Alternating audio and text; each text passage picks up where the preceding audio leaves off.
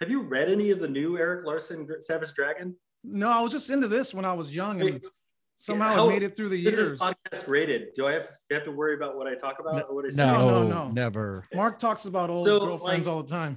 At this point, Savage Dragon is in a weird sexual three-way with his sex addicted wife and this other hero, and there were scenes where she is thrown against the wall by his ejaculation. Whoa! It is like that's how much juice he's got, huh? It's insane. And she's just Asian, I like it. She's always in a schoolgirl outfit. It's kind of crazy. I mean, but hey, Eric Larson, he's making the comics he wants to make.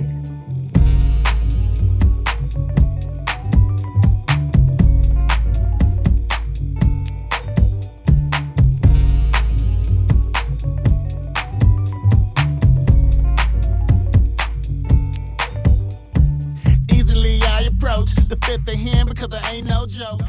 Okay, here we go. All right, welcome to. You're gonna have to start from the scratch. Okay, can you shut up? Thank you. Me and Rob have been beefing this week. There's too much Asian hate going on. It makes for a better podcast. I like the tension. Top 5 reasons I hate you. Yeah, we're gonna have to focus on that one. All right, here we go. All right, we got welcome to Drink Tokens. Rob, what episode are we on? 6, biatch. All right, so we got a special guest today. We know him from back in the days of fraternity life, SJSU, but you know him as a highly successful blank, blank, blank. So let's go ahead and read this bio and give him his props.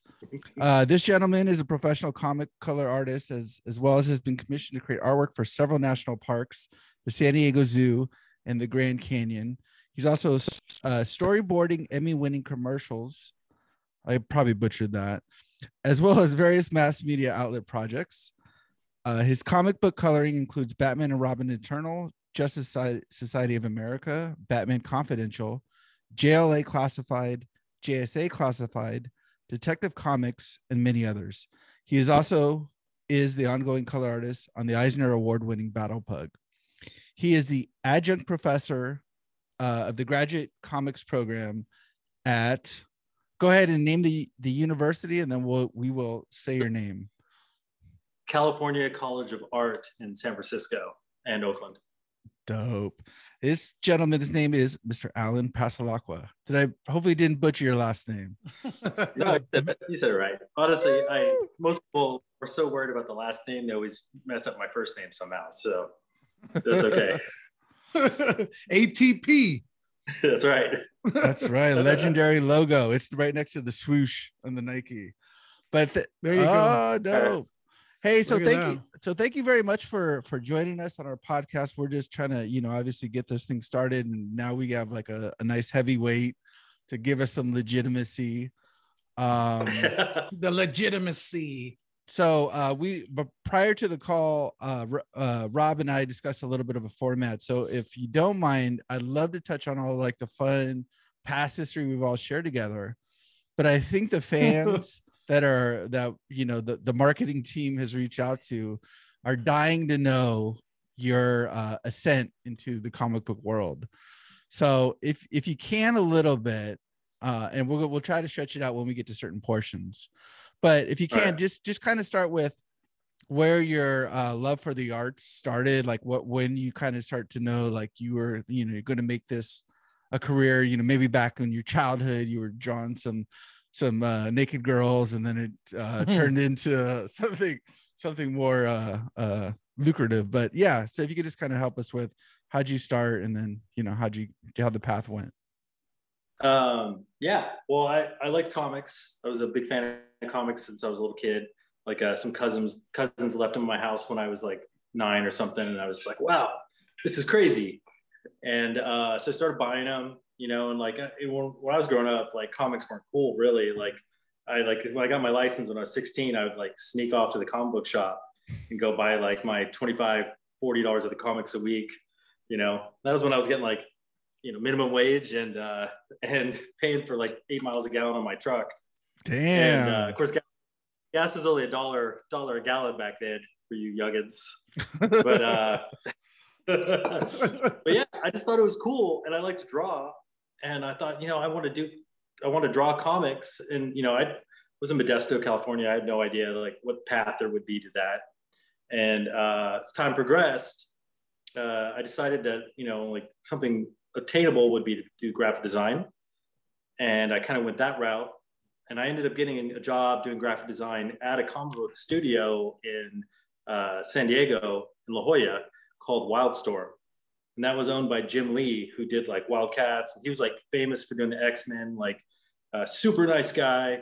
And that was kind of just got me in the door. And after that, like my friend David was a colorist, and I decided, I'm like, dude, I want to do what you do. So I moved into his house and like sat behind him for like a year and just like learned how to color.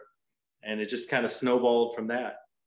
So going back to the Jim Lee days, so did you work with him directly in the store, or was it like sort of like a one-off? Just because No. I mean, obviously that's pretty dope. Just the lineage there. Wildstorm was a legit company. It was one of the Image comics. He was one of the founders that like left Marvel because like basically the big two, DC and Marvel, just weren't like really like, they're like, whatever, artist, shut up. And so like all these big artists like Todd McFarlane, who does Spawn, and Mark Silvestri, and like Rob Liefeld, who like did Deadpool and stuff, they all like said, all right, we're leaving, we're gonna form our own studio or our own brand. And they all like created their own little like studios, and they printed under the Image imprint. And so like I got that job at Wildstorm. So there was probably like 100 people that worked there, I think. And so I was just a cog in that machine, but it was really fun. I mean, like they just got bought by DC Comics. So like I could tell like their fun was winding down because they're like right across the street from the Hard Rock and like La Jolla, and like people would go over there and play pool during lunch. And like I could see the ocean break, like the waves breaking from my office. It was insane. I can't imagine ever working that way, like in a place like that again. But yeah, I worked there, and then, like I said, that kind of got me in the door, and then I decided to become a freelancer, and that's where I am today. Is that a big shift then from what you're doing in the graphic arts to, or sorry, just whatever you were doing at that time, to being a colorist to, is that like a big learning curve, or is that something like you were already doing it? It's just a matter of maybe focusing on certain.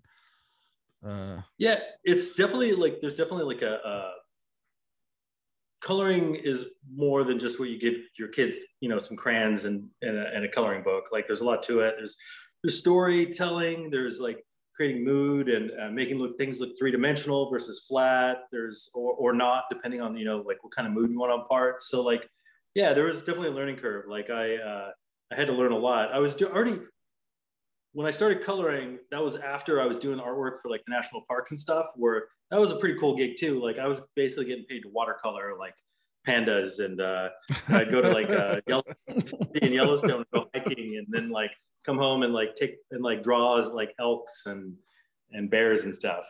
So I mean, it's still very artistic, but it's a very specialized field in the comic book industry. There's probably 40, 50 people that make a living doing it. Wow. Maybe more, maybe under 100, but like they're not. That's not still, that's still not a lot though. So here's a quick question then. Can you make a living doing this? Obviously you have, but you can make a living just coloring. Yeah. That's what I've been doing for 15, 16 years, maybe longer. I'm really bad with time, but yeah, like you can do it. So I just finished like an 80-page Godzilla book. That's what I was going to ask you. When you color, you're coloring the whole thing, or just the cover page, or start to finish, you're coloring the whole comic book? Like ultimately, you get like if I'm doing a Batman book for DC, like they would say like, we want you to do this, this book or these a few books in a row, and you get like 20 pages and you color it, you turn it in, and then you do the next 20 pages and just plow through them. And then, I'm reading the script while I'm coloring it, and sending it to editors, and editors are giving feedback and sending it back. Sometimes the artists and writers are involved, but yeah, so it's there's a lot of work in it. What's the timeline? One comic book takes how long to color? I would like optimally like 2 weeks a book, but sometimes that's pretty quick. Well, but sometimes it's more like, here's 20 page. This is a 20-page book. Here's 10 pages. It's due on this date, and I'm just hoping I get those other 10 pages far enough in front of that date. I'm not like busting my ass at the very end. You know, pulling all nighters. I'm still pulling all nighters at this ripe old age. So that's where the booze comes in. It gives me a lot of freedom and flexibility with my time. So that's cool. So to that point, what are the requirements when you get like a new project? So is it like, here's your timeline? Obviously there's probably some file format or something like that. Are there color palettes involved? You know, obviously some characters have colors, but then, you know, the background, or like you said, the mood, maybe it's super sinister and it's got to be dark, or maybe I get to choose a lot of that. I mean, Superman's cape is red, right? So like it's got to be red, but you know, it can have like blue hues and things like that. And you know, like if Batman is working at night, everything's really like desaturated and dark, maybe, or like, and then like the scene changes and gets bright, you know. So I can like how like I treat those individual pages really tells the reader like if something's happening or something's about to happen. So I get to like put those cues in using color. I guess the students that you get, are they brand new to the game, or do they come in as like having, you know, maybe they've been to, you know, it's college, right? So they've been to a bunch of classes and this is the master class and you're, you know, kind of teaching them. So they're getting their masters, and so they already have their bachelors. And what I'm doing is basically like it's a pretty awesome program. And a lot of them are their final project is it's kind of up to them, but a lot of them are doing things about their own life or memoir comics. Oh, really? Yeah. So like there's some real interesting stuff going on there. And a lot of the professors have done some really like New York Times bestseller books and stuff. Like my friend GB did Viet America, about his family coming to America from Vietnam. Mm-hmm. And T, she actually has a similar theme in her book, but it's from her point of view. And like, so like those are kind of more the area. It's less like superheroes and more like slice of life. But what I'm teaching is basically like, I really know the computer aspects of making comics. So I'm like, bring in your paper you drew, and like, I'm going to show you to scan it in and like set it all up, and the intricacies of like making it look good on your screen versus how it prints. And, you know, like, cause there's like a lot of steps in there that can really like screw you over if you don't know what you're doing. Right. These are a lot of steps that normal man or woman doesn't even think about in comic books, right? Yeah. All these things you're talking about. I think I put it away. I have like an original black and white page somewhere around here. And you can see like, it's just like the paper, like, cause a lot of people are digital now, but a lot of people still draw on paper and scan it in. And like, there's just, you know, even from like paper to digital, there's a learning curve, like how to do that right. And so I'm trying to get all that information crammed in their head, you know, during my class. So I want to go back to the technology side, but just if you can talk to, you mentioned like using I want to say comics, but you know, the drawing to illustrate someone's life story. How does that, like that separation between, say, a superhero sort of storyline and then somebody who's kind of talking about, you know, their life in the form of a comics, how does that sort of either not support, but how does it exemplify, or how does it make it better for, you know, or different or more pronounced, if you will? Well, I mean, like, you can think about like when you watch TV or a movie and somebody, like, it's about the story of somebody's life, and and the director has all that freedom to like edit out stuff that doesn't really matter in the story they're telling, and then like they can set like the tone. Well, when you're drawing it, you can do so much of that, just the way it's drawn, like whether it's rough or really clean, and then like you know, you can whether you know it or not, just as being a human, like you're imparted, you get a lot from like visual information. And like, so like the way that you put your stuff out, you can tell the story even better than just like the written word. I love reading, don't get me wrong. But graphic novels are more than just reading. Like it's a visual medium. So like, it really allows you to like focus on the areas you want, you know? Like you can stop the story and all of a sudden like, boom, you're like in their head and like, like the character, which is them, is like thinking about something while something else is going on. Like that's harder to do in film, but like with a comic, it's just drawing it. That's some deep shit, man. That's deep. But that's why I'm serious. I just did my fantasy baseball draft, so it's not all about comic books for me. Good. No. Still gotta get horny here once in a while. Wow. There's comics for that, I'm sure. I just don't have the subscription yet. Man, if there's not, there should be. Yeah. Have you ever colored any hentai? No, I have not. I do love anime and manga. Okay. Yeah. There's no pleasure of the hentai yet.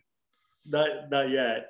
There's like a famous comic book writer, and she like broke into the industry because she would translate Korean porn magazines into English, and that was like her gig. Now she's like one of the biggest writers in the industry.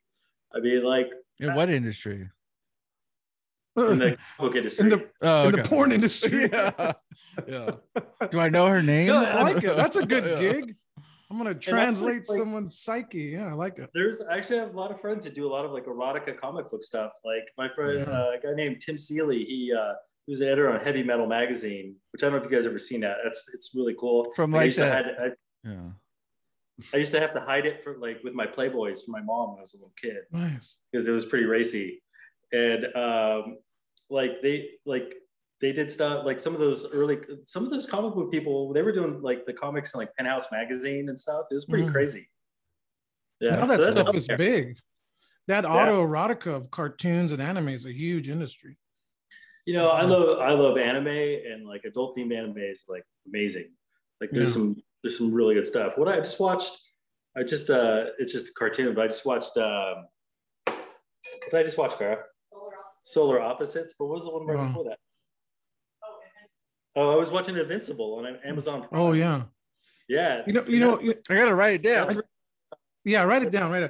You know what I just watched with my kids was a High Rise Invasion. Have you seen that? No. What is that? That's an anime on Netflix. Check it out. High Rise Invasion. I will. I'll check it out. The kids dug it. What's it rated?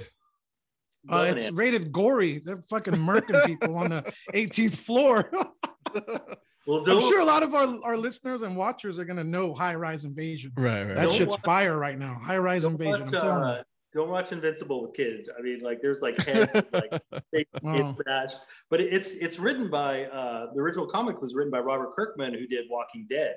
And so like because Walking Dead was a comic book before it was a big TV. Like think about like all these huge TV things right now or movies, or a lot of them are based on comics. Like of course, yeah, and so like a lot of it comes from there. I think that industry, like Hollywood, may be running out of ideas, so it's easy to dip into the comic world, right? There's so many comic books out there. I've got a bunch of friends who have books on Image that are making book deals. Like they're all talking about their EP power. They're becoming executive producers, and I'm just. I mean, we're trying to get Battle that way, but so that'd be huge, if that was a movie.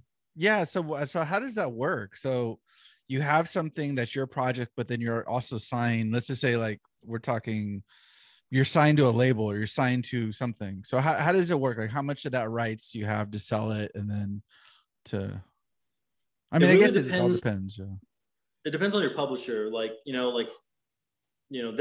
DC pretty much in Marvel, they own all their own characters, but like in anything that's an Image comic, it's still owned by the creators. So like Invincible was an Image comic, Walking Dead was an Image comic. There's so many good things, and it's because basically if you take your own idea to like one of those big corporations, like Marvel's owned by Disney, Warner Brothers owns DC. So like, they don't want to give any rights away. They're like, right, we'll take your comic and we'll take everything you own. I mean, like, even Battle Pub, like we were in talks with a studio, and they're like, the deal was like, here's 50 grand, and we own everything, but unless you print it yourself, you know, like. And then they make a multi-million-dollar movie, right? And you got or something. We're looking at a cartoon, and it could still happen. I mean, the thing is, like all those like studios, you're right, like they're hungry for new content. So yeah, we just gotta think of a new comic that requires less CGI and it's cheaper to make, you know, like yeah, because there's stuff out there like that. So hey, I got real quick. Go ahead, real quick. Check out this comic. Tell me what it's worth right here. Check out this one. Savage Dragon, Eric Larson. Number one, actually, mint condition.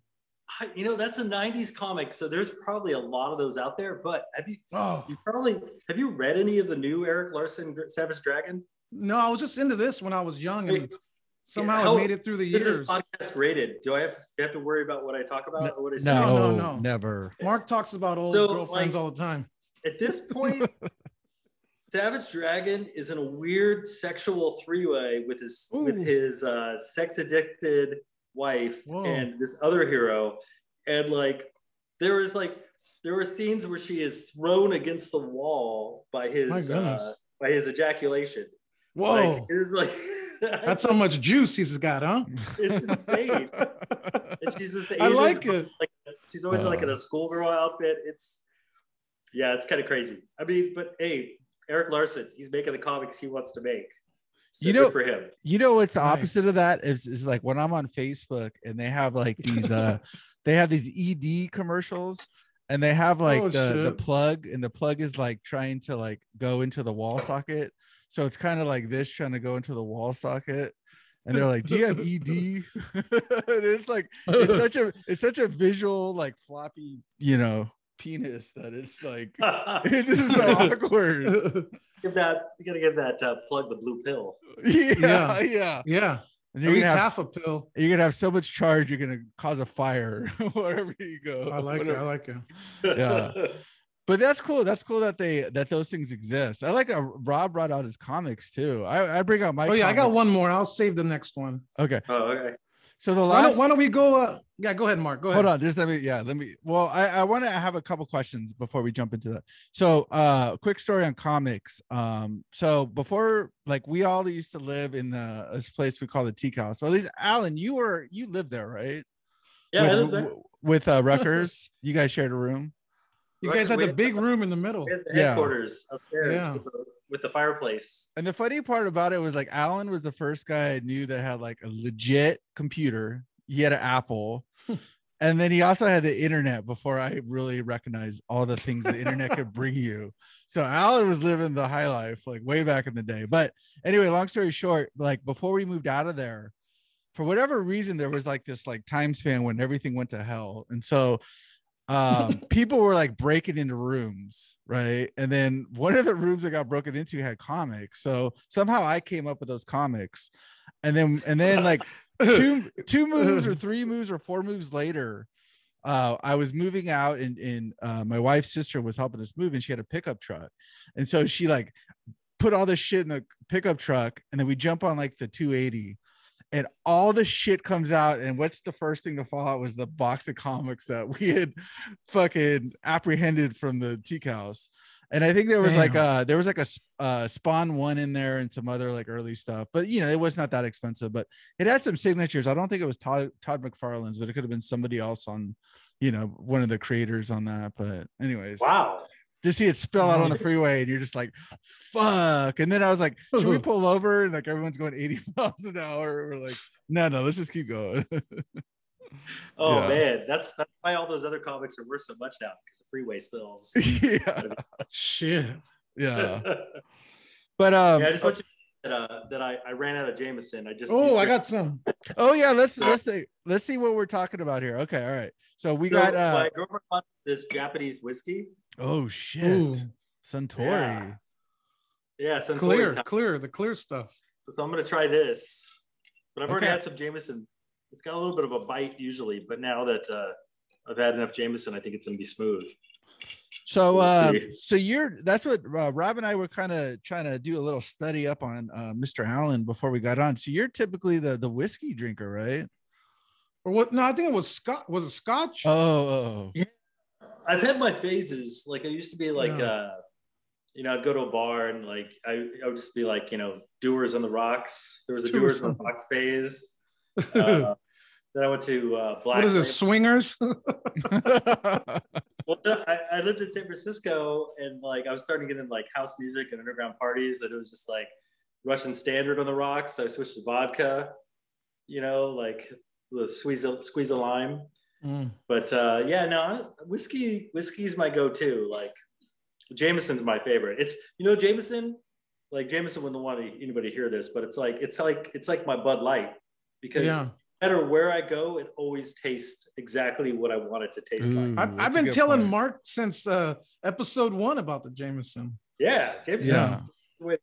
Let's do a shot. I'm gonna do a shot at Jameson. Yeah, do a shot. Yeah, my sister fired up. My sister-in-law is a big Jamie fan or cheerleader or whatever you want to call it. I can't. I told Rob I can't get into the hard stuff. I'll be out in the streets naked at some point. I just drink it on the rocks, and it's the way to go. I mean, I'm mellowing in my old age. Like it's, I had a couple of Pacificas earlier. This sounds like the ideal life right here. Pulling all-nighters and coloring and drinking Doers on the rocks. Yeah, it's a tough life. Yeah, it's a life. Somebody's got to live it. Yeah. So okay, sorry. So you got the show us one more time for the fans. You got the Suntory. Yeah, it's a little sharp. It's like the Jameson's a little smoother, and this is like a little bit, like bites. Like the Japanese whiskey is really good. There's this great Japanese whiskey bar in San Francisco called Nihon, and if you ever get the chance, it's like 14th and Mission, and like they do great appetizers, but like you got to be careful because like I remember going in there one time until the bartender like, yeah, give us a shot, you decide, and like after like 8 shots, our bill was like $200. Damn. Yeah. I was like, I'm like, okay, I'm not gonna do that again. Yeah. So. Like part of the ordeal is they put you in like a sumo, those little sumo diapers, and they spank you after the shot. But anyway, kamikazes, yeah. So Rob, what are you sipping on tonight? Oh, I got this right here, the Captain Kush. Nice. Captain Kush. Captain Kush, baby. No, there's actually a sticker on the back, and it will tell you no THC, no CBD. Just so the kids know before they buy it, I feel like you got robbed. I've got robbed. Captain Kush. That'd be dope. And then you got like the little shots of Jamie, and I got the boring White Claws as usual. But here, cheers to you guys. Thank you, Alan, for coming on. Cheers to Rob. Cheers. Drew Tokens. I enjoy your podcast. We're all excited. Thank you, sir. I saw you subscribe, so I appreciate that. Sorry. One quick question, and then we can jump into some more fun stuff. So so let's talk technology. You mentioned technology. You got to scan stuff in, I imagine, to get the line outlines, and then you go from there. So like if you could break down the technology you use from like the devices to the software, that would be kind of cool to kind of get that little footprint. Yeah, I spend like most of my day in comics coloring in Photoshop, but I have an iPad, and I'm trying to transition into using my iPad more. So I'm a little bit more like mobile. Yeah. So I use this program called Adobe Fresco. There's some other programs out there, but like I've been doing a lot of drawing in that. If you follow my Instagram, you can kind of see I draw like a lot in that. And I've been doing like so that I'm actually on like a 4 or 5 year old MacBook Pro right now. And then I just use this. I use the cheapest. This is the cheapest. This is my pen. I wrap it in electrical tape. Thought it was a cigar. And like that's what I draw with on my iPad.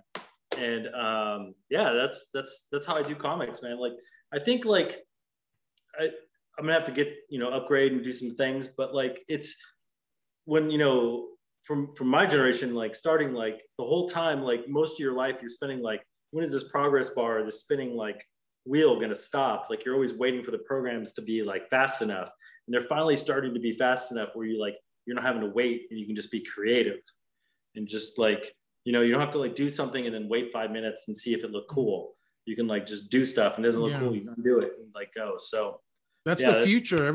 It's instant. That's what I want. That's all what I always wanted. Now I'm kind of, because I used to be like early adopter, buy the newest thing, get the newest software. Now I just want it to work and like be solid, and like that's key. So cool. I mean, technology wise, I mean, like I think like if I don't know, like get an iPad or like a drawing pad and draw digitally, and like start trying that out. Like there's so many ways of doing that. Like if you're artistically inclined, Yes, I draw pictures. I don't want to see your head tie. Yeah. I can't lie to you. I like to do drawings. So okay, sorry, one more question before we definitely want to take a look. Like Alan was kind enough to share his portfolio with us, so I definitely want to take a look at some works. And then Alan, if you don't mind walking through it with us. One of the things that I think you mentioned just on the career sort of dialogue is just you're able to sort of freelance between different companies, if you will. So how does that sort of work? Do you have like an agent that's like, Alan's available in this next like 6 months? Do you have any projects, or is it like sort of you just kind of reaching out as time permits? It's pretty much that. Like because I'm a freelancer, like it's all on me. And so like that Godzilla thing I just finished, which I think comes out next week. That was a huge 80 pages is a huge thing. And like I had to turn down a couple projects because I was so busy. And then when I'm done, what I do is I just send out some emails to editors. Because like in the comic book world, the editors kind of like assign the work. And I'm like, hey, I'm free. My schedule's open. If you guys have anything, I would love to like try it out, or I'd love to give you a tryout and see if it's something, if I could, work for you. And that's pretty much what I do. Like the only thing like I learned like this, like years ago, like I can't ask too many people once, because then like, if you get work, then you have to start saying no when people are trying to send you work. So like, yeah. It's like, it's not the easiest time in the comic book industry right now. Like, like DC Comics have like lowered the amount of books they publish every month. It's funny, like these huge corporations that are making billions of dollars off these comics are like so stingy about like trying to get new comic, or like giving money back to the comic books part of their corporation. So like they have to be like profitable. So they have to be really careful, like how many things they put out and if they make money or not, because like a lot of comics, like they're returnable. So like they'll send like, so you get like 200 like issues of Detective Comics number 985, right? And like they send it like at one comic book store, and then the comic book store only sells 50 of them. They can return a bunch of them for credit. So like there's all this math equation going on there. So like it's a tight rope walk kind of a situation where like, like they only put so much stuff out, or at least in that confined thing that like AT&T and Disney put on Marvel and DC. So because there's only so many people that actually make a living doing comics, so it's a weird situation. And like it's not the worst thing in the world, because like I'm doing like an album cover for a guy, and like I'm doing some other stuff. I'm doing some web comics now, which I haven't been announced yet, but like web comics do pretty good money, because you can like, they're like scrollable in your phone. That's what my daughter does. She reads all kinds of online comics. Yeah, big time. Well, she's on her phone reading comic books. Yeah, Gates of Hell. I'm coloring Gates of Hell. It's pretty good. It's not out yet. It's gonna be on Webtoons. I think I'm the first person to talk about that. So is exclusive right here, folks. So is it? You heard it here. Yeah, Webtoons. Shout out. So is it like as easy as it is? I'm not easy, but I mean, for you know how like music, you can put out your own content and put it on iTunes or put it on whatever. Is it like for comic book artists? Is it a lot? Is it harder just because of the time consumption with drawing all the 20 pages or whatever, how many pages it is? Well, let's say like you, Marcus, you have a great idea for like a 4-page or 4-book series, and you want to write it. And so like you as a person off the street that like has this amazing ideas, and like you want to put it together, like you've got to think about like the cost of like you've got the artist, and the artist may be the inker, because there's people that like pencil it and there's people that ink it. Usually a lot of artists now do both. And then there's the person that colors it, and there's the letterer, and then you probably need an editor. So those are potentially three people that you got to hire at a page rate. And then you got to get the publisher to actually like say, hey, okay, this is actually like a fairly legitimate, like this looks like a real comic book. Well, not only will we publish this, but we will promote it. So like going that route, you kind of have to build up some clout in the industry to be able to like do that. Or you can do something like a self-published webcomic, which Battle Pug, we did that as just a free weekly webcomic for 5 years. And then Dark Horse collected it as hardbacks that we sold. And then Image now does a collected, it's called a Pugnabus. That's the Pugnabus. What's it called?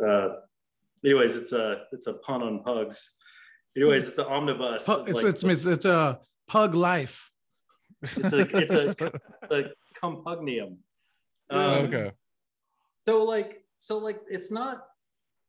You could like scrawl on newspaper and take photos of it and print it out yourself and then like put it out there. You could totally do that. But like there's different routes. Like have you guys ever been to a zine fest? Have you heard of those? No. Zine fest. No, Zine, I know that. No. To your point, I know there's niche bookshops that have nothing but printed like self-published. Yeah, self-published stuff.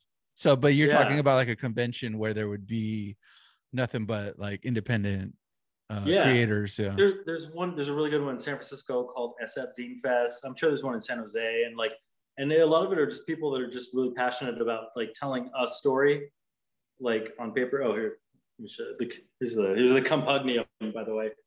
Ooh, look at that. The glare. That's cool, man. That's beautiful. This is 5 years with the webcomics. Wow. Oh, it's all printed. It's all printed out in that like little. Yeah, that's dope. How much is that? I think it's $50. No, it's 25. That's cheap. 25. Yeah, it's actually really. Oh no, it's 35. God damn it! He just signed it, so it's 35 now. Yeah, I want I want the signed version. Hell yeah. My signature is not worth money, but it's funny because when I'm sitting at conventions, like because I've been doing comics for 15 plus years, like somebody will like some nerdy dude will show up like with a box and like, can you sign these? And he'll pull out like 40, 50 comics. Sign them, like it's doing my ATP. And it's a weird experience. Yeah, you're like Michael Jordan over there. You're like, let me fucking do all that. I'm famous in a very small world. That's cool. It's fun. It's fun. So let's if you don't mind, let's jump into taking a look at some of your beautiful work. Now, for the fans, this may go all wrong, so we're really hoping it doesn't. Holy crap. Which one is it? I think we can go to Google Chrome. On that note, I'm going to have another shot. All right, yeah, do another shot. Big swallows of whiskey. There you go. All right, can you guys see my screen up here? Okay. I feel like I'm at a sales meeting. That's right. That's it. So like DC Comics are just like random DC comic pages.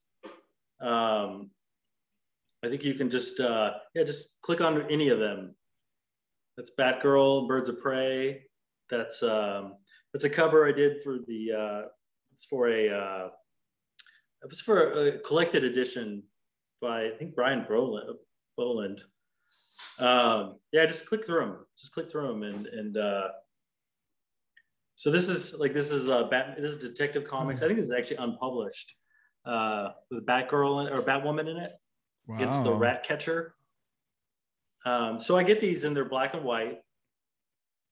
And you know, like what I do is create that sense of depth and texture and mood. See, like there's like she's in this control room and there's like lights, and then she's down there and there's like these cells. She's dealing with Deathstroke, I think, is down there. I don't know if you guys watched the new Justice League. I didn't have 4 hours on my hands. it's pretty good. There's there's Batwoman and a bunch of ninjas. Yeah, just keep going. It's just there's the Flash, the Justice League. That's a John Byrne. I think it's John Byrne Justice League. Supergirl. That's cool. All these are covers. Some of them are pages. Panic in the Sky, Brainiac. That's the Eisner. Teen Titans. Oh yeah. And that's Teen Titans too. That's this one's super dope right here. I love this one. It's Wonder Woman. I think the artist is Jesus Moreno. I think he's in Spain. Wow. But yeah, that was a really cool cover. That was fun. Let me go back. I think there's I wanted to ask you about this one. Hold on. Let's see.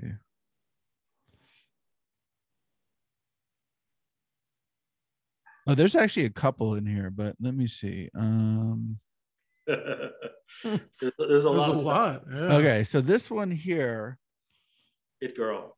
Yeah, so this guy here looked like somebody we knew, and I didn't know if that was who. Yeah, looks like an old college bro of ours.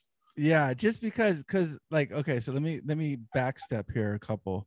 So I saw like her symbol, which kind of looked like your ATP. So I was like, isn't that crazy? I don't know why her symbol looks like that. That's a character. It's an Easter egg made by Mike Allred in the 80s, right? In the early 80s. No, it's a 90s. It's a 90s comic, but it's from I can't remember his name, like the main character. But these are like the friends of the main character. It's like Atomic Man. It's gonna bug me till there's some nerd yelling at us right now. But put it down in the comments. Yeah, I know the answer. That's actually drawn by Mike Norton, who draws Battle Plug. Oh, really? Okay, cool. Circles around. Yeah, so this book, and it's actually written. It's written by a guy named Jamie Rich, who's a editor at DC Comics. So same thing. So yeah, so when I saw this and then I saw him, I was like, maybe this is Alan's his idea of a comic, and then he's gonna include some people we know in here as like the guy at the nightclub. It's like, you know, trying to steal your lady. Definitely felt that vibe. You're at Tunes and this guy sneaks in. Yeah, Mr. Steal Your Girl. Tunes. It's been a long time. So there's tons of comic stuff in there. In my portfolio thing. Yeah, and then there's some stuff I've drawn down in like the vector stuff, but I don't know what you want to talk about. Like let's take a quick look at the Marvel and then let's look at your vector stuff, because that's the other point. Okay. And if I start freezing, I'm sorry. No, you're fine. Yeah, this is Punisher. This actually wasn't published. This was drawn by a guy named C.P. Smith, who's a great artist. I met him when he worked at Wildstorm. And he sent that over. He's like, yeah, let's see what you can do with this. So like, it was just fun. Like, I really like his style and like the whole like aesthetic. Especially, I think that when I colored this, like I was watching Daredevil on Netflix, and like Punisher was in it, and then the Punisher series came out, and I'm like, yeah, I'll do some Punisher. Yeah, this one's super sick. This could be like a poster on someone's wall. This is like the same vein of like people have Kobe Bryant or they have Marilyn Monroe. This could be like something that's just up there. Just representing. Cool. That's dope. Cool, man. That was fun. That actually, this is kind of weird. Like, actually, I drew that over the existing one, like, because I was trying to like try the technology you were talking about earlier. Like, I was using this program Adobe Fresco to like redraw the line art, and then I colored it. But this was like one of my favorite comics when I was like, 16. Excalibur.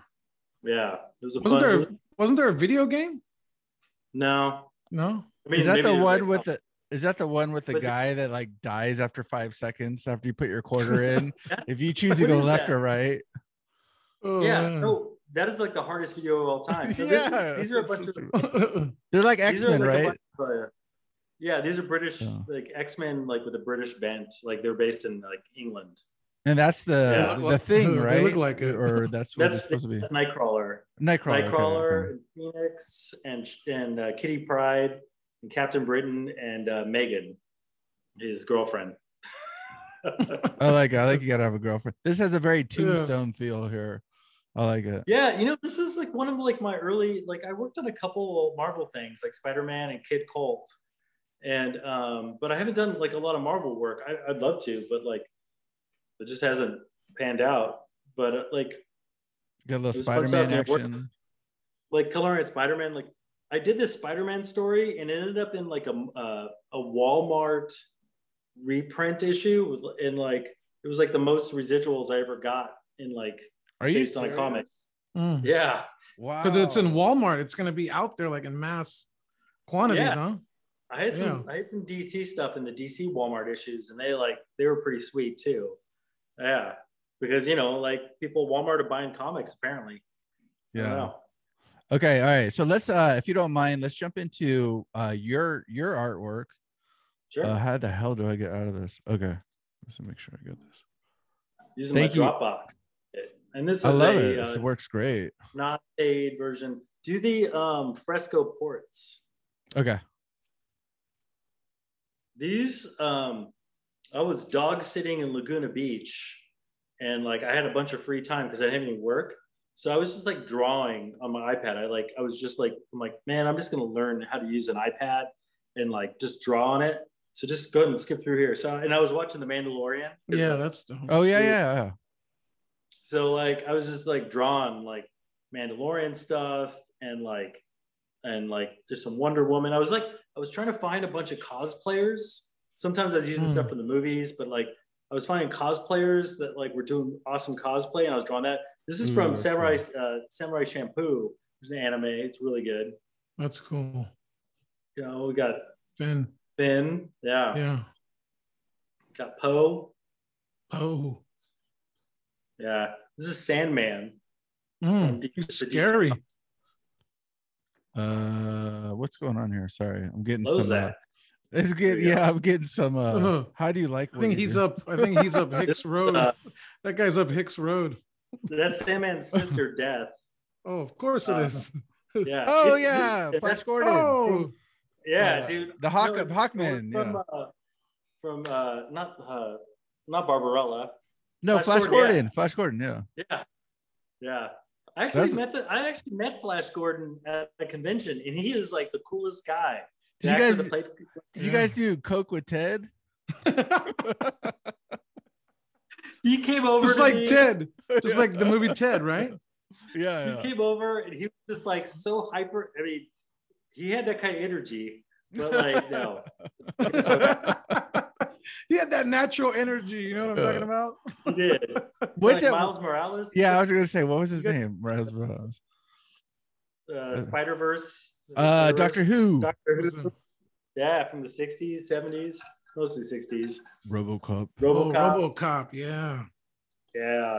So yeah, I was just experimenting with this program and like drawing all these based on cosplayers. That's super dope. You know, thanks. Yeah. So what are you gonna do with these drawings and colorings? What do you do with them other than obviously save them for your Dropbox or portfolio? But what else are you gonna do with them? Well, you know, like you can't really sell them online because they're licensed IPs. Yeah, that's what I was gonna say. So, but I can do prints at conventions. These are drawings that I did a bunch of art shows when I was in the Bay Area, and these are I call them vector art, and they're based on different models, and I basically drawing them in a very particular way. Want to grab that? They're all sexy.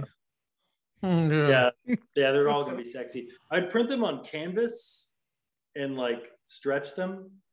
Yeah. Ooh, that's cool. So yeah, I mean, like, you know, like I didn't get paid to do these. This was just for fun, you know, like they're awesome. I just like the visual aesthetics and, you know, like creating something like that was kind of compelling in some way. Like I would do these when I was. Oh, that looks like me right now. I was gonna say that. The funny is, that's you on a Sunday morning right there, bro. That's me right now. That was me on many Sunday mornings. But no, I would like Ooh, I like the color on this one, the Pokemon action. Yeah, she's like a friend on Instagram. But like, what's her handle? There's like 10,000 people watching this right now. They want to holler. Yeah. Nico Marie. Nice. Yeah, she's from Australia. That's my friend Tram. That's cool. So this was for a particular show that I did in San Francisco. So like, I was kind of to the point where like that was actually for a magazine article. That's a magazine article too. I don't know why there's multiple versions in there, but but like because I do illustration work. There's me. Yeah, there's that guy. This is handsome, man. Hey, let's see if this it. This guy's doer is on the rocks. Yeah. That was a photo taken me at a bar in Chinatown in San Francisco. But that was the image I put up of myself for a long time. So yeah, these were, like I was drawing these and I was just trying to do something. That's from a character from Image Comics. It's a cosplayer, and it's from a comic book called Hack Slash. Looks like a photo almost. Well, and it's based on a photo of a cosplayer, and her name is Anna Mia. Ooh, I like the name too. That's cool. She's a really good cosplayer. It's my friend Dog, Chris, who owns a THC drink company. Oh, dope. Yeah. And then some of these are just like, that's cosplayer for Miss Captain Marvel. Like I did that way before the movie. My friend Chris. He's a bear. He's a bear. Yeah. He's handsome. He is totally a bear. Yeah. That's creepy. Her name, she goes by Creepy Yacht. She's just like this designer in LA. And she like does all these like leather buckles and stuff. That's her again. Oh, that's dope. So yeah, but I was just trying to do this like kind of like thing where like this aesthetic where like it was because I do all this time making things look three-dimensional, and I was trying to like create this like a simpler version of art that was like aesthetically pleasing, but like it's just what I was going for. You're gonna make me want to go and draw the next like couple hours. And do other things. So I mean, just kidding. Yeah. Just kidding. To myself. Hey, whatever your crowd likes. No. But I mean, that's the cool thing about these is that it is like, it's almost like going back to your graphic design thing. Like you can see that on like a shirt or something or on your wall, and it doesn't need to have the depth and the story and all. It's very much just like you see what it is, and it's striking. Yeah. No, you're totally right. And then like because I come from that graphic design background, like I kind of feel like not all artists feel this way by any means, but like I feel like coming from graphic design, like art kind of needs like a purpose or like a reason. Like some of my favorite artists is an artist by the name is Alphonse Mucho. Is that Jeff? This guy? Yeah, we know that guy. Gotta beep his name. For Jeff he needed use his nickname. A bio illustration for his website for Bread Truck Films. But like the whole thing is like, like coming from a point where like art is like is a part of things where like they have as purpose. Like that's I love all the hair. Yeah. Thanks. Me and Marcos think what we do here at this podcast is art. I think this is our art form. You know what I mean? It's either art or a shark. I don't know. I'm gonna decide that.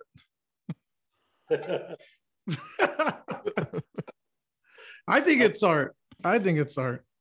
So like a lot of these are like things I've drawn and like, like, and it's funny because like I was trying to like, I've been doing comics for so long, like I was, but I really like this feel, like these things, and so like I'm trying to like kind of push my own boundaries, like with what I like put out there and stuff, because like, like I was on Tumblr, I have like tons of stuff on Tumblr, but like suddenly nipples aren't allowed anymore, and like What's wrong? Nipples are great, you know? Right. Yeah, we all have them. Yeah, we do. That's true. We literally all have them. Yeah. Yeah.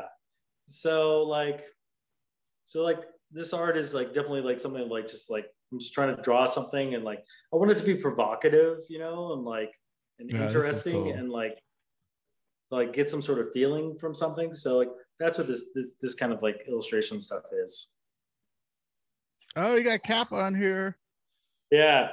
And then I was like, hey, I can draw this stuff. Let's see if the NFL will pay me. And they didn't. You probably needed like you probably needed bars on this, and then they would have paid you. At least the corporation would have.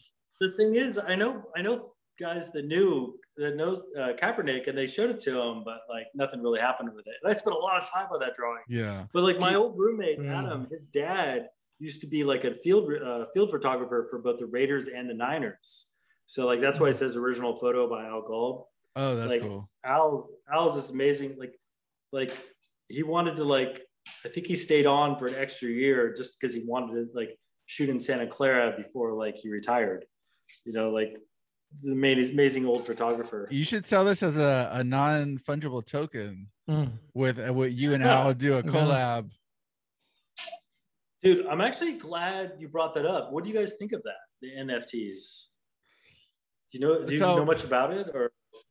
My buddy got my buddy I want to bring on a podcast down the road, Sam. He got me into it. So the NBA Top Shop has their NFT, and you know my brother worked for Twitch, and now I forget where he works now, but he said like the company he worked for basically one of the artists, I don't know if it's like KG Elephant or somebody, the main, whatever. I always get confused by the newer artists, but they were selling their album or a song, whatever, as an NFT.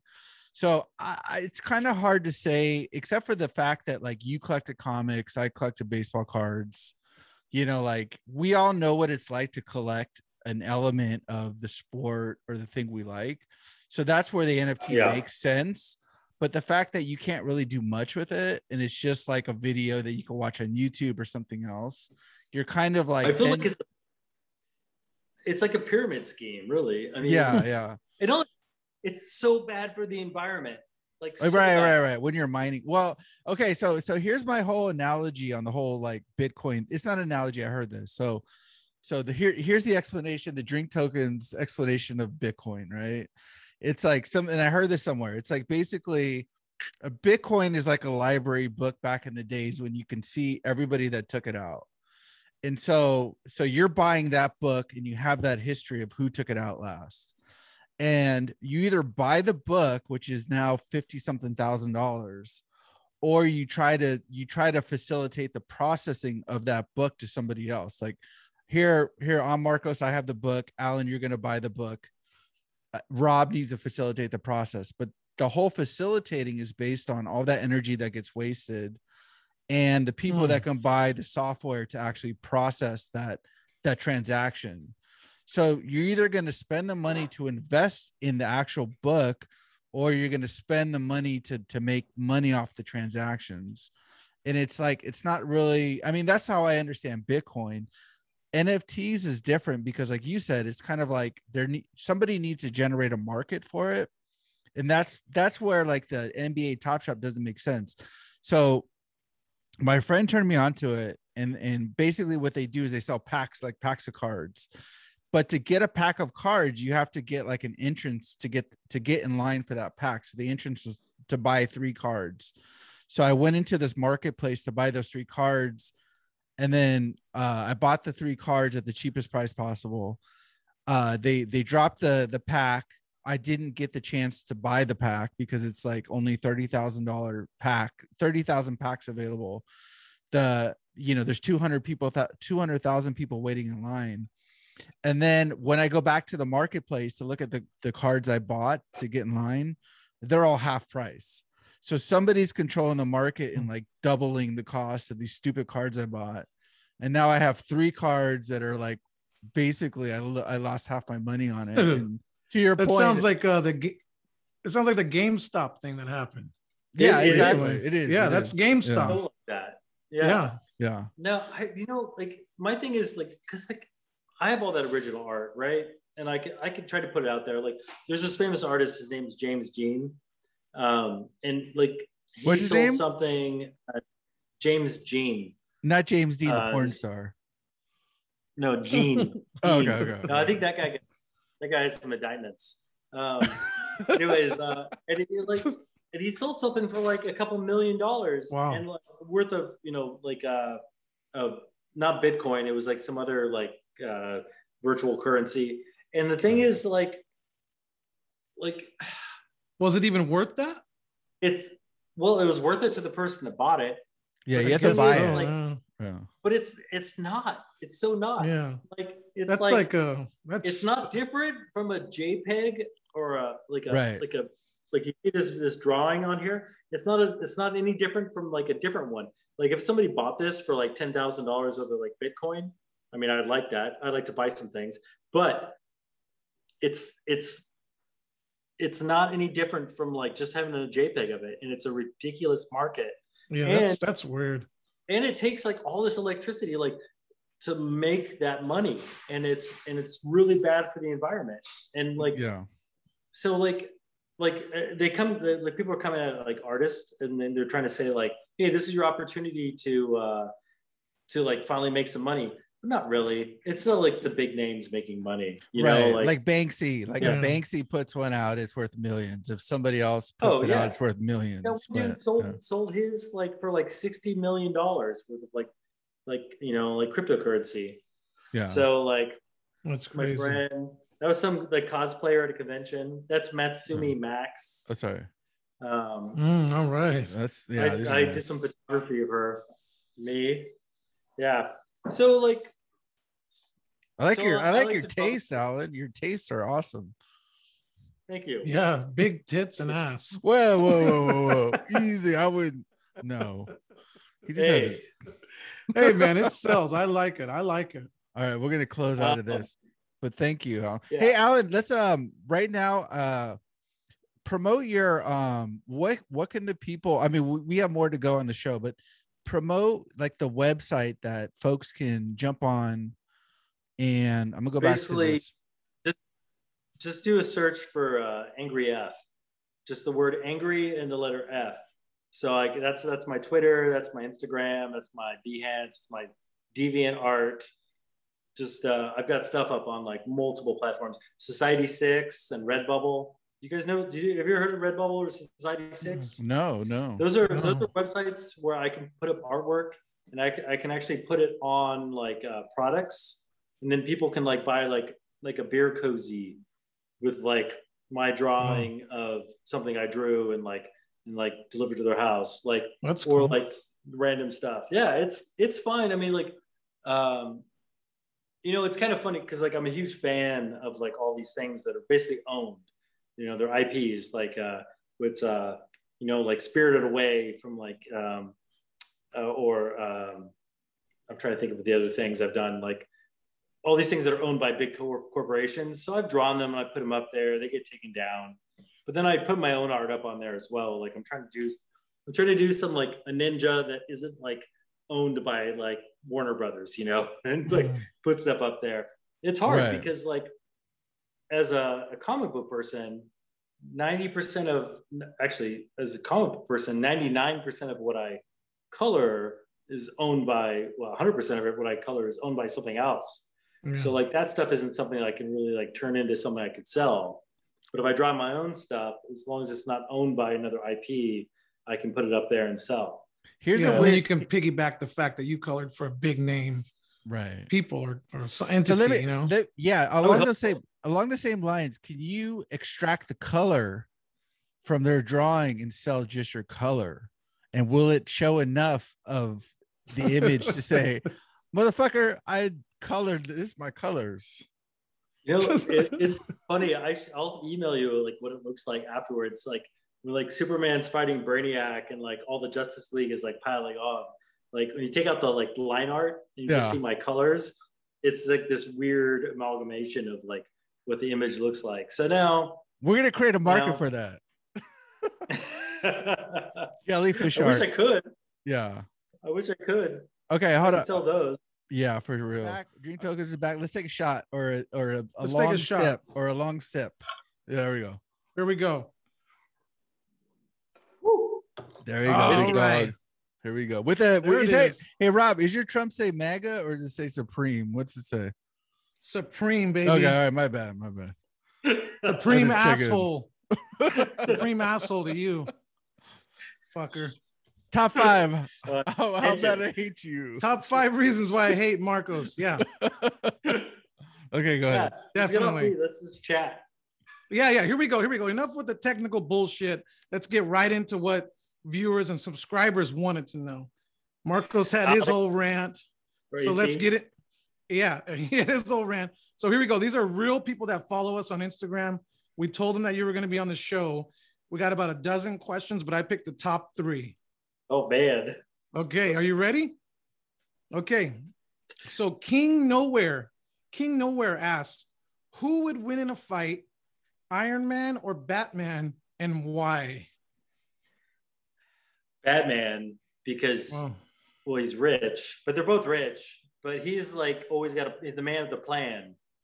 What about Iron Man's gadgets and Jarvis and suits? The thing about Batman, he's always prepared. He actually got on the shit list with the Justice League because he knew how to take down every Justice League member. He's the man of the plan. He's a genius. So you think he'll have a plan when Iron Man? Oh yeah. But I think part of it is that the movies didn't do it justice that he had the plan, right? Maybe the comic book tells more about the planning aspect of it, the conniving. I like a lot of the DC movies, but they're shit compared to actually. If you guys have a chance, watch the animated movies they put out from DC because those are so much better. But no, Batman. If you read the comics, Batman is the man with the plan. He can deal with stuff. Yeah, I think people need to comment below if you agree or disagree. He's like comment below. He's like the Wu-Tang. He's like the RZA from the Wu-Tang. He had the whole plan from the beginning to organize the troops. Okay. That's an interesting answer though. He would win because he would plan it. Yeah, I mean he's ready for just about any situation. It's not just about his utility belt. Tony's got the satellites and stuff. So does Bruce. Yeah. So he plans everything. Yeah, he's 3 steps ahead of anything that's happening. So if he's on a hot date, he's planned it ahead. He's got a blue pill. Yes. Wow. All right, here we go. Second question. Papa Doc 408. Here we go. Papa Doc 408. Who in the hell does Johnny Walker think he is? The new Captain America? Johnny Walker is a tragic figure, and I don't want to give. I mean, okay, this is a comic book answer, not the show, because I just watched the second episode. But Johnny Walker is a guy that is an American hero, but under so much pressure from being the next Captain America, his mind's gonna break. He's not. What's his origin? Where did he come from? I mean, he was a kick-ass Navy SEAL, special forces guy from Tennessee. He's from Tennessee. Is he really? Marcos needs another drink. Isn't that where Johnny Walker's from? Fucking the Four Horsemen. The Four Horsemen. Jim, Jack, Jose, and Johnny. Johnny Walker can't handle the mantle of Captain America, and that's why because he eventually redeems himself and becomes the American flag, which is another comic book in Marvel Universe. But yeah, so where has he been though before the Falcon? I mean, before this Disney Plus stuff, where has he been? Oh, he was fighting wars. He was doing special forces shit. He's legit. He's a legitimate special badass, but he's no Captain America. Yeah. I like it. That's a. Hey, these are good questions, right? They are. Okay, here we go. Single Mama 209. Single Mama 209. One of AC's friends. That's actually where I got it. Where's AC? Where's AC been for the last 5 weeks? Good question. He said he went to go get a tall boy and he never came back. Okay, Single Mama 209. When is Ladybug and Cat Noir finally going to go on a hot date? Ladybug? Who's Ladybug? I can't remember. Should I know who that is? Ladybug and Cat Noir. When are they going to go on a hot date finally?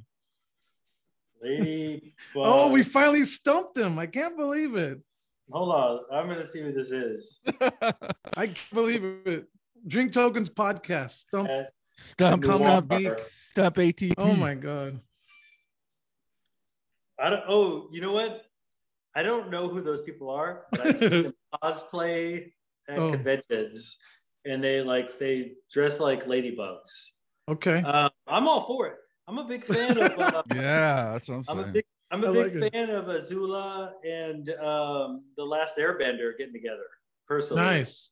Yeah. Okay. There's love in the air. Marcos has no idea what we're talking about. No, I don't. Okay. Asami. All right. So wait a minute. Do you have another question? Okay. Yeah, there's one more.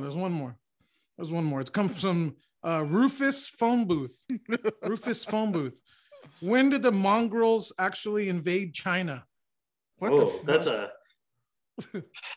was that about 1573, maybe 75? Isn't there like a real answer? I mean, it happened. I like it. Yeah.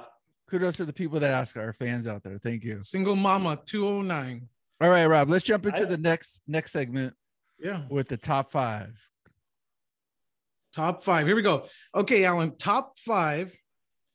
It's either happened or maybe it hasn't happened. Comic books to the silver screen. Your favorite. Oh man, that's hard. Okay, I'm gonna do this in no order. Hold on. Are we gonna go in? We're gonna go in a round, or is it Alan's? We'll go around. We'll just do. It doesn't have to be top 5. It'll be 5, and you'll start. Then I'll go. Then Marco. So who do you think is compelling enough, Alan, that you can say is a great comic book to silver screen, big picture? Okay. Well, I'm gonna name the movies. It's not in any particular order. Okay, go ahead. I love Constantine. That's the one with Keanu, right? Yeah, it was kind of like I'm a big Constantine fan in the comic books. Like, it's not quite the same, but like I thought that was a great movie. Like Guardians of the Galaxy. Yeah, that was amazing. That's like a B league, like kind of a situation. Wait. What? So if you remove the soundtrack of all the Guardians, is it still good? That good? Wait, if I remove who? You broke up. The soundtrack. He says the soundtrack, the music, the 80s music. Because they really pushed that hard. That was such a dynamic part of it.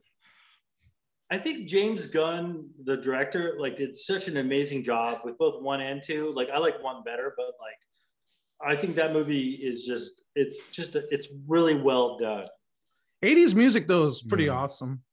Yeah, it's easy to sing during karaoke. I mean, it has a lot of good points. It has a lot of positive points. I like it. It's also like it's just a fun. I mean, they're fun movies. And then so I'm gonna put both those like Suicide Squads in the same category, and then wait. Thor Ragnarok. You said Suicide Squad is in there too? No. Did I say that? I'm sorry. I'm sorry. Because he's directing the new Suicide Squad. I meant James Gunn, Guardians of the Galaxy. So here comes the doers. I like it. Yeah, it's the Centauri time. Centauri. Isn't that a fucking sword? And fucking Kill Bill, Alpha Centauri. What was that? The Last Starfighter? They were from Alpha Centauri or something.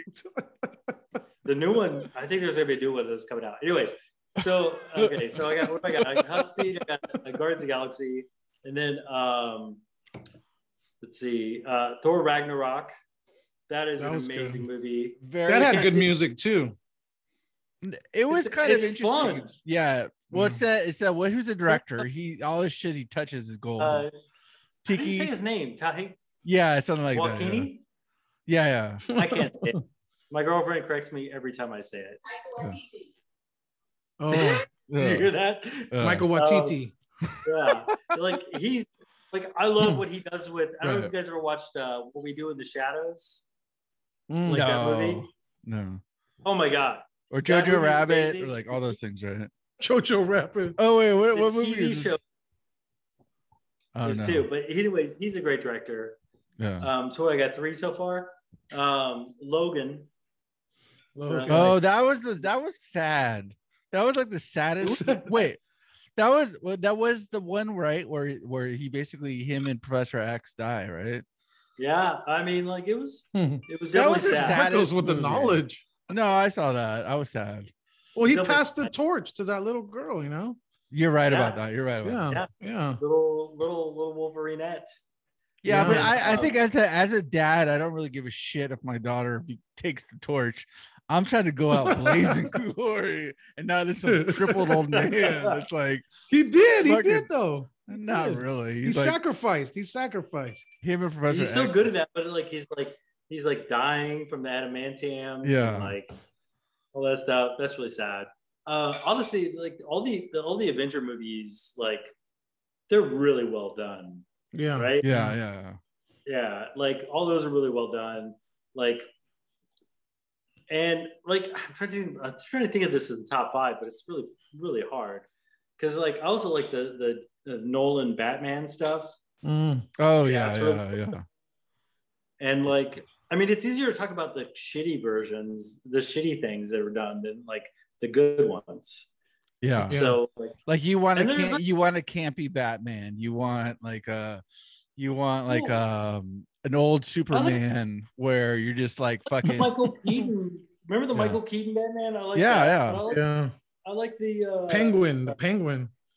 Yeah. Or like Superman. Philadelphia. You want a superhero that could fly around the earth in reverse and fucking fix his old lady. Like if you want to like fix a bed, that's what I would do. I'd fly around backwards, change my bed, and then fly backwards. It's hard to love the new DCU stuff because like I mean like because I love those characters, but like like the first Wonder Woman is really good. Yeah. She's hot. And I'll leave it at that. Who's hotter though? Wait, stop. Who's hotter? The new Wonder Woman or the old Wonder Woman? The new one. What was the old actress? What was her name? Linda Blair. Linda Evans. Linda Blair. Linda Carter. No, it wasn't Nick Carter. Linda Carter. Is that what you said? Yeah. She's you're still right. alive, right. I think. Who's Linda Evans? Yeah. I don't even know who that is. She's in the new Supergirl TV series. But like, I don't know. So like the first Wonder Woman is great. And then like, have I done 5 yet? You've done like 10. Yeah. We were only going to go round robin on that, but that's cool. You did it. You did it. You know what I really like? I love those Netflix shows like Daredevil. Like there's a whole like him fighting Luke Cage bikers was good. in a hall. Oh, okay. That was a good scene. And like that, you know, that's from, or like I would like to think that that's from inspired. It's from like a Korean movie called Old Boy. If you have a chance to watch that, I've heard of it, but I haven't seen it. Yeah. Hey, how about dude fighting in a hallway with a hammer? It is so good. Hey, Alan, did you watch The Boys? I love The Boys. Yeah, The Boys is good. Why? Well, it's basically it's Watchmen 2.0. It's like our fraternity style, yeah. Well, so the crazy thing is, The Boys were going to be published by Wildstorm when I was there, and then like the guy that was in charge of DC Comics like saw the first like couple issues, and he's like, "We can't publish this. Really? It's too raw. Huh? It's too fast forward." Yeah. And so like it left Wildstorm and like became its own thing because like it was too much like we can't pressuring women like Superman's like shine, you know. It's pretty aggressive the way it is. It's brutal. It's totally brutal. Yeah, it is. I actually liked it. And again, if you like The Boys, like you should watch the Invincible on Amazon because like it's just as brutal. It's pretty fun. Nice. Is it out now? Invincible? Yeah, I just watched like I think it just came out over the weekend, right? I think yesterday. It came out yesterday. It hit Amazon Prime. Yeah. Okay, Rob, let's go with you pick one, I pick one. Well, Alan okay. broke it down for us. Yeah, no, that's totally fine. You know, one thing I can't wait for, and it's coming out soon. Black Adam. Oh yeah, right? With Dwayne Johnson, The Rock. Adam that looks like it's gonna be a hit. Did you guys like Shazam? Yeah. Yeah. Me and Rob were having a problem trying to figure out which Shazam where we were talking about. Because the original Shazam was Shaq, right? Yeah, well, it is. Nobody remembers even that, man. It was for the non-comic book person. Shazam. Like, I'm not trying to diss Shaq. That's what I'm saying. He's gonna comment below, man. No, I mean that movie was what it was, but like the new Shazam movie was really fun. Like I like that guy. Like yeah. I watched his TV show. I can't remember what it was called, but so the whole thing is that guy who plays that character Black Adam is from 5,000 years ago. Maybe he has the same lightning bolt right on his chest. Well, because he was blessed by the wizard, which is Merlin probably, and so he was he had the power, but he became corrupt and became bad. So I like that. See, I like that.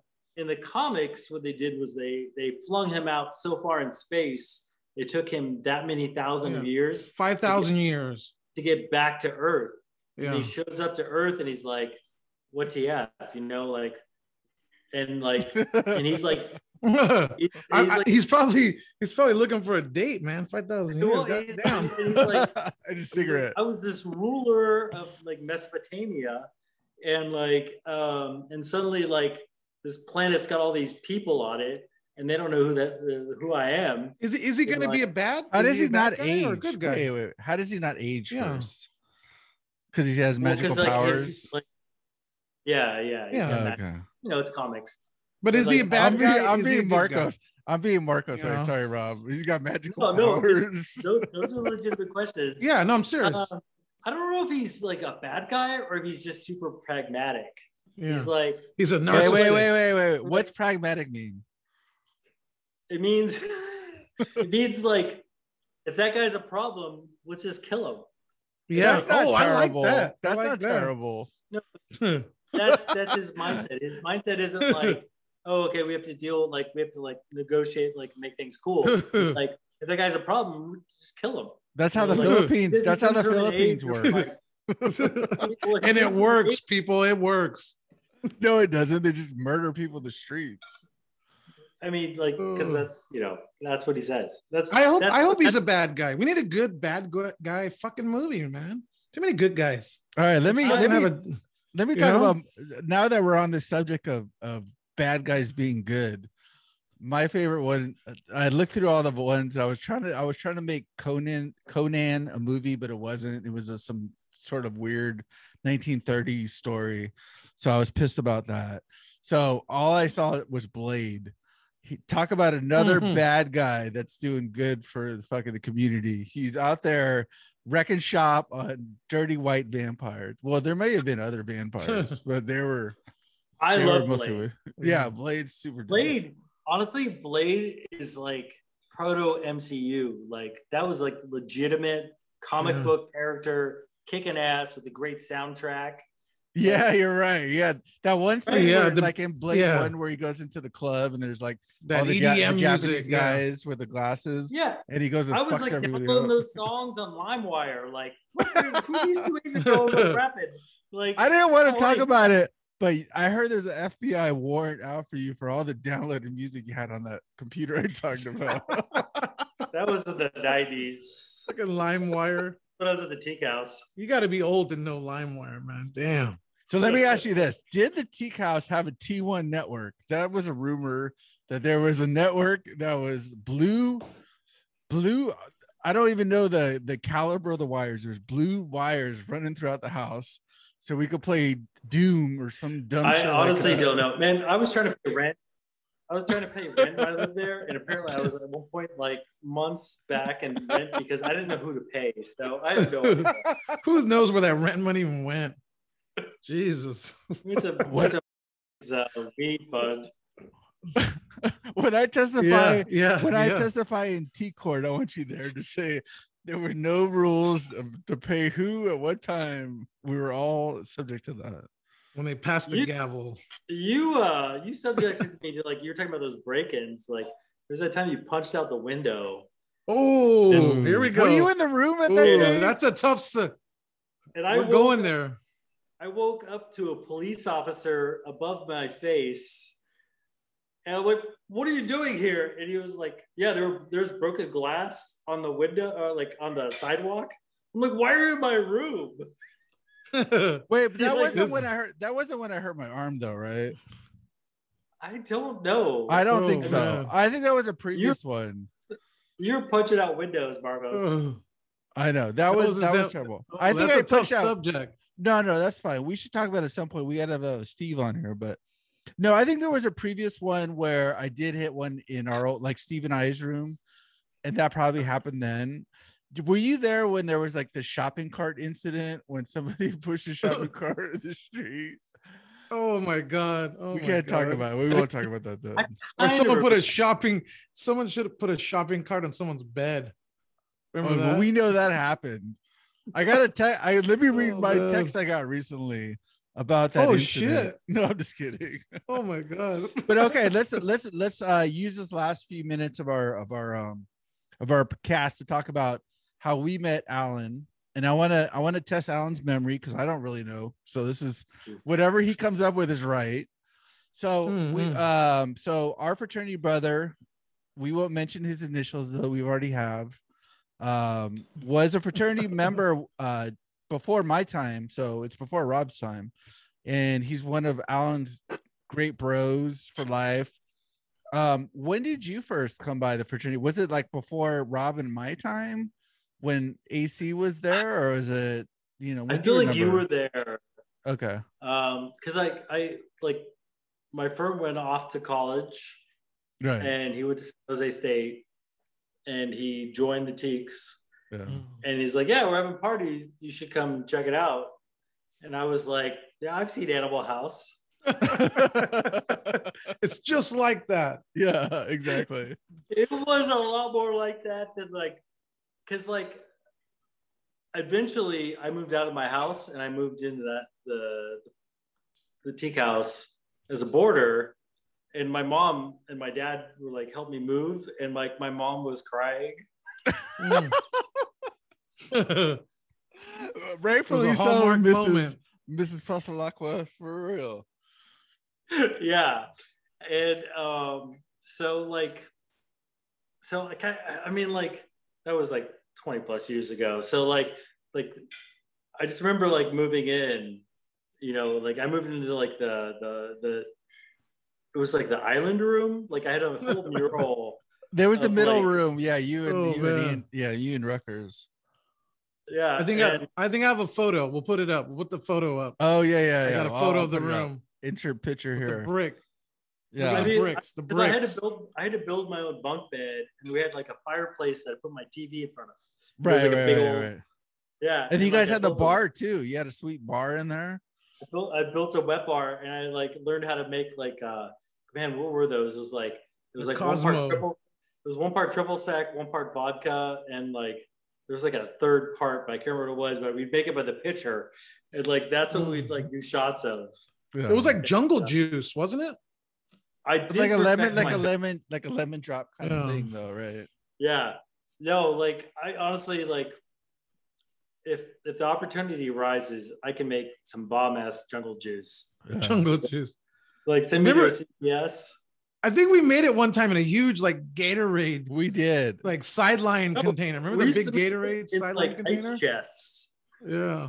Make it like an ice chest, like a gallon of vanilla ice cream, and like we get those frozen juices and just like open them up and throw them in there. Oh, that's so sweet. I feel, man, those were the days. I feel maybe I should feel bad about those times. What about the patio? Didn't it had a patio too? I think we had a patio, right? Did. We did have a deck. I just remember throwing because I wasn't going to school. I was one of the few people in the house that had a kind of job. So like I'd leave every day like on my bike and like take the train to like Menlo Park and like go work at doing graphic design, and I'd come back and I'd drink on the train. It was great. It was really fun. And I'd come back, and then there'd be chaos. Our friend AC would be drinking, or would be studying, and like like my roommate Ruckers and I would be throwing ice at his window. Yeah. You had the perfect angle from the patio. Remember AC's little closet room? Yeah. Remember when we were like, we would get the kegs? Would it be like every week, or was it? It was at least like we had a run where there would be like a keg run, and it would be. But that was before everything went bad. But it would be like. It was a time where like I'd get my paycheck, and like I would have just enough money, and like I talked to my roommate and I'd be like, Ruckers, like I have enough to get like a 12-pack. And he's like, get the ice, get the natty ice. Natty ice, yeah. Goodbye. That was Marcos's drink of choice, natty ice. But dude, that's how we go to that Togo. I'm telling you, we had the whole story. That was the whole routine. You'd like wake up at a certain time, get the biggest sandwich you could, and then save your money, and then get the natty ice at night. You get that foot long, or you get that big ass Togo sandwich and just try to like live off that all weekend. Yeah. Half now, half later. Yeah. Yeah, yes, totally. So good time. Yeah, those were fun times. So if you can take me into like the next little, I mean, this is just for shits and giggles and keeping this on film. But so after the Teak House, you guys moved to San Diego, right? Or am I imagining things? Did you move with them or? No, that's what happened. Like my friend Adel, his sister went to SDSU, and she was gone for the summer. So like, he's like, yeah, just everybody moved down here, and as long as we find a job and a place to live before she comes back to school, we should be fine. So like we moved down there, and I spent the first month like sitting next to the pool, like laid out. Oh, beautiful! And then the next month, I got a job at like a sports bar as a bartender. Oh shit! Which like I grew up on a farm.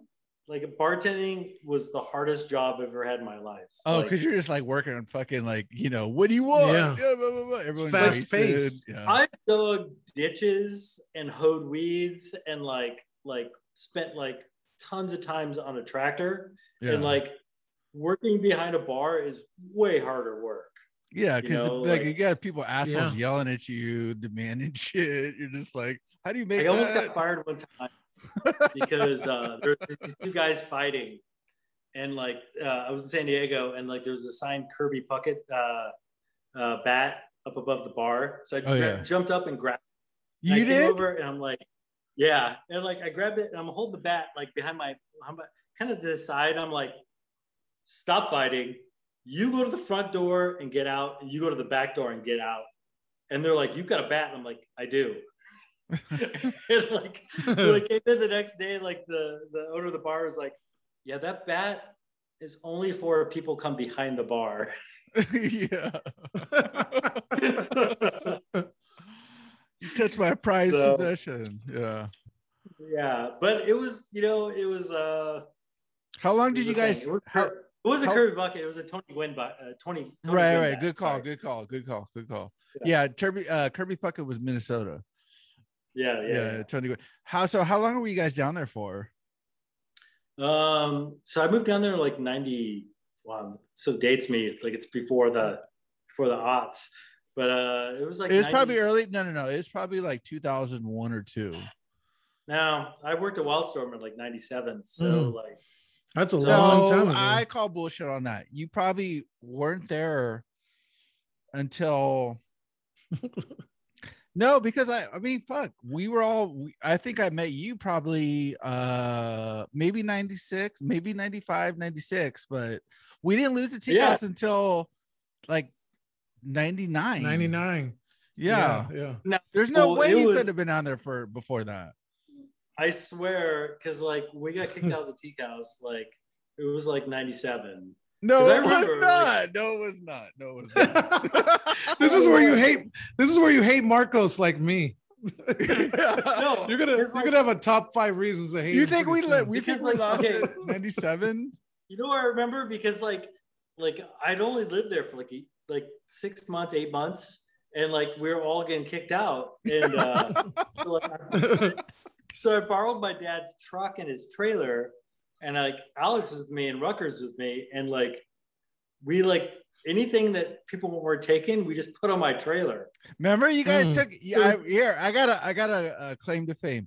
Remember you guys took that Tommy Boy soda machine. We took yeah, we actually he's still Tommy Boy's still pissed off about that, man. No, he's gonna watch this. You know what's so stupid? Tommy Boy had like a bag full of money from that soda machine in his drawer, and then he moved out. Like he's probably an honest Christian. And I went into his room and he had like this big sack of change, and I took it. I was like, I gotta use this for like togu sandwiches or whatever. Dude, we laundry.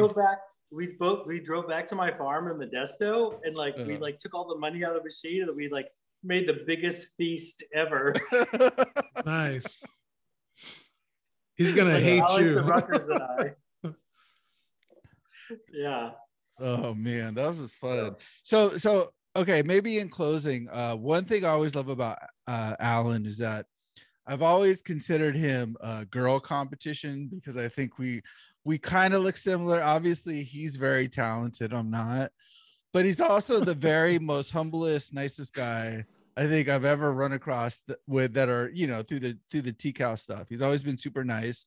I ran into him probably, I don't remember. We ran into each other in the city at like some random bar. Yeah. I was with my buddy Mark, and he was there. We all kicked it for a few drinks, and it was super fun. And you know, my friend Mark was super talking highly about Alan, and you know, he's one of those guys that you just come across, and super humble, super nice.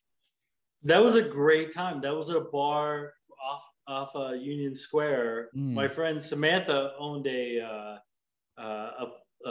dildo shop. Oh, that's right. We were in there. We were in there for a hot minute.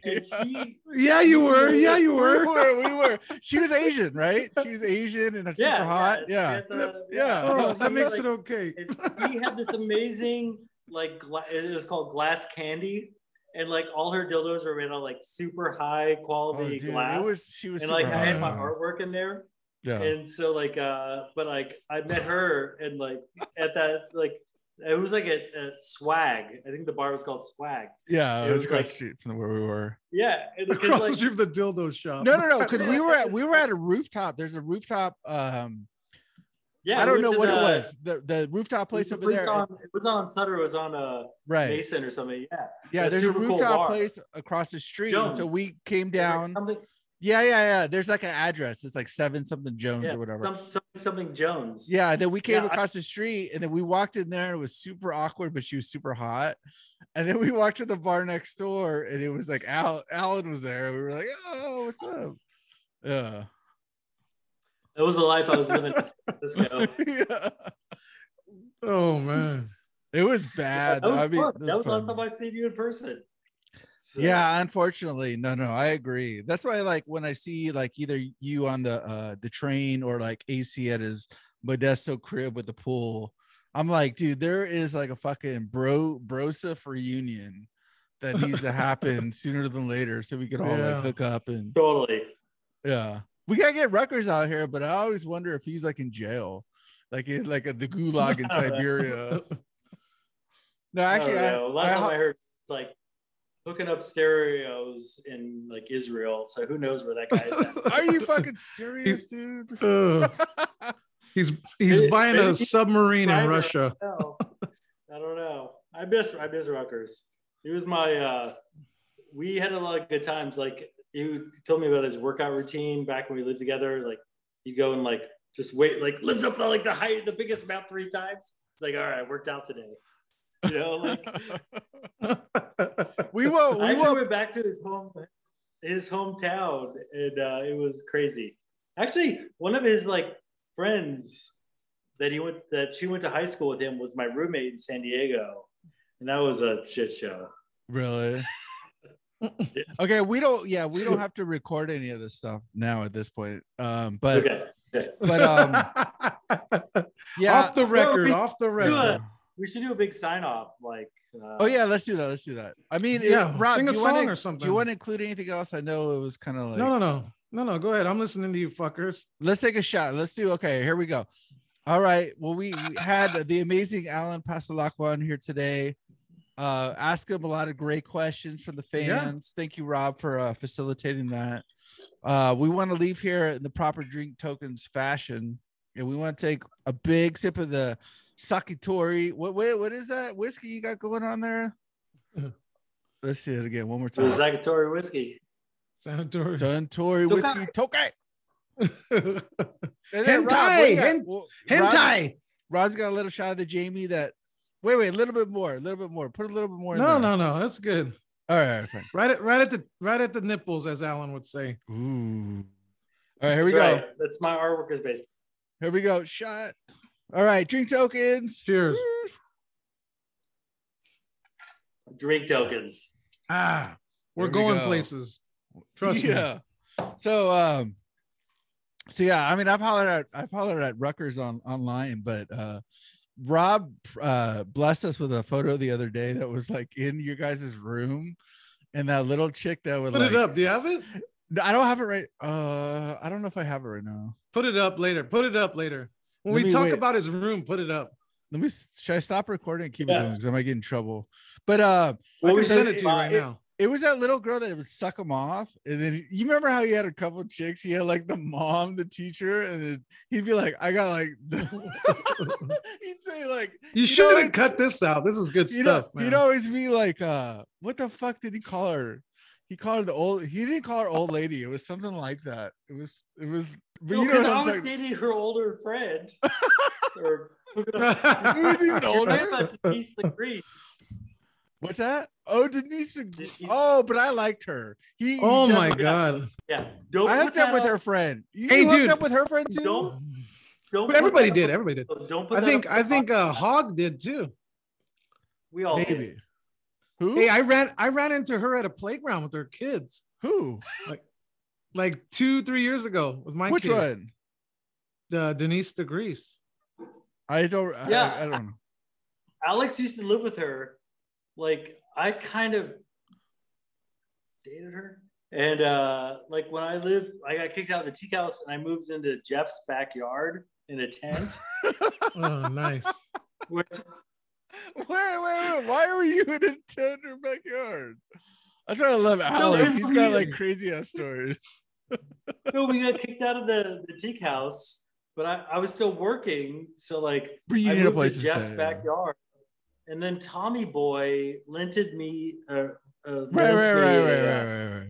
tent. And like I brought a bunch of like teak stuff. So like I had a keg and I had like a couch from the teak house. And like terrible. Seriously, I would wake up every day and like jump in Jeff's mom's pool and like that was my shower. That was your bath. And then I would drive to work. And then, like, eventually I had to move out, and Jeff's mom was like, you have to get rid of this couch. So, fuck. Oh. So, like, it's soiled.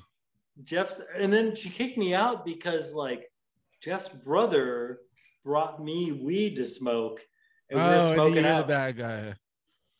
And then, like, his mom was like, yeah, you got to leave.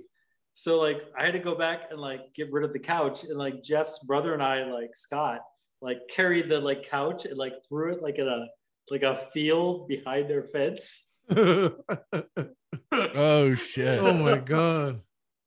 Yeah. So, dude, I had the Alan.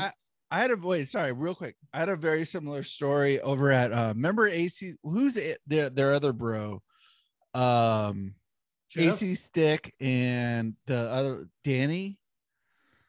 Is Danny his name? Danny with the old lady that got married. I can't remember. Mosquito.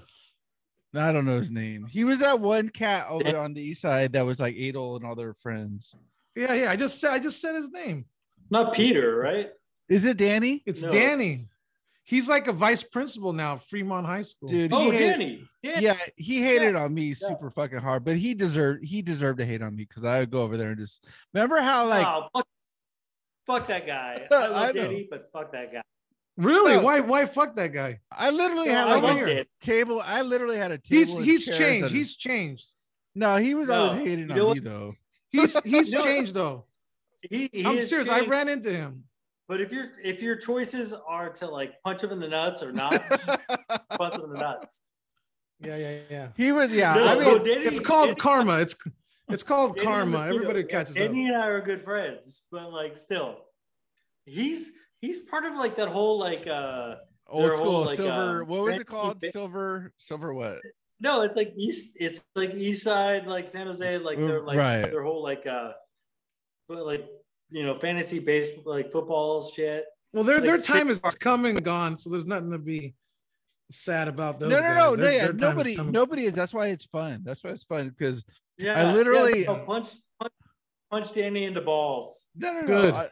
That's why I like. That's why I like. I love Danny. Yeah, that's why I like the story. I want to see that. I want to see that happen. Actually, Let me ask you a serious question, Alan. Let me get serious, Marcos. Come on, take a break, Marcos. Alan, have you had any? Is there any falling out with any of those guys, or would you generally say you're tight still with those guys? No. Alex is a fucking bitch. So here we go. See, Mark, that's why I told you to relax. But you're asking like loaded questions. But anyway, go ahead. No. Let's go ahead. Go ahead. Vent. I heard a little bit. Well, Rob's got wait. Rob also has to deal with Alex too, so that's why he's asking. No, which is fine. Marcos, yeah, but I'm not the guest. Go ahead. Turn off the recording, Marcos. All right, Marcos, fine. Take a seat, man.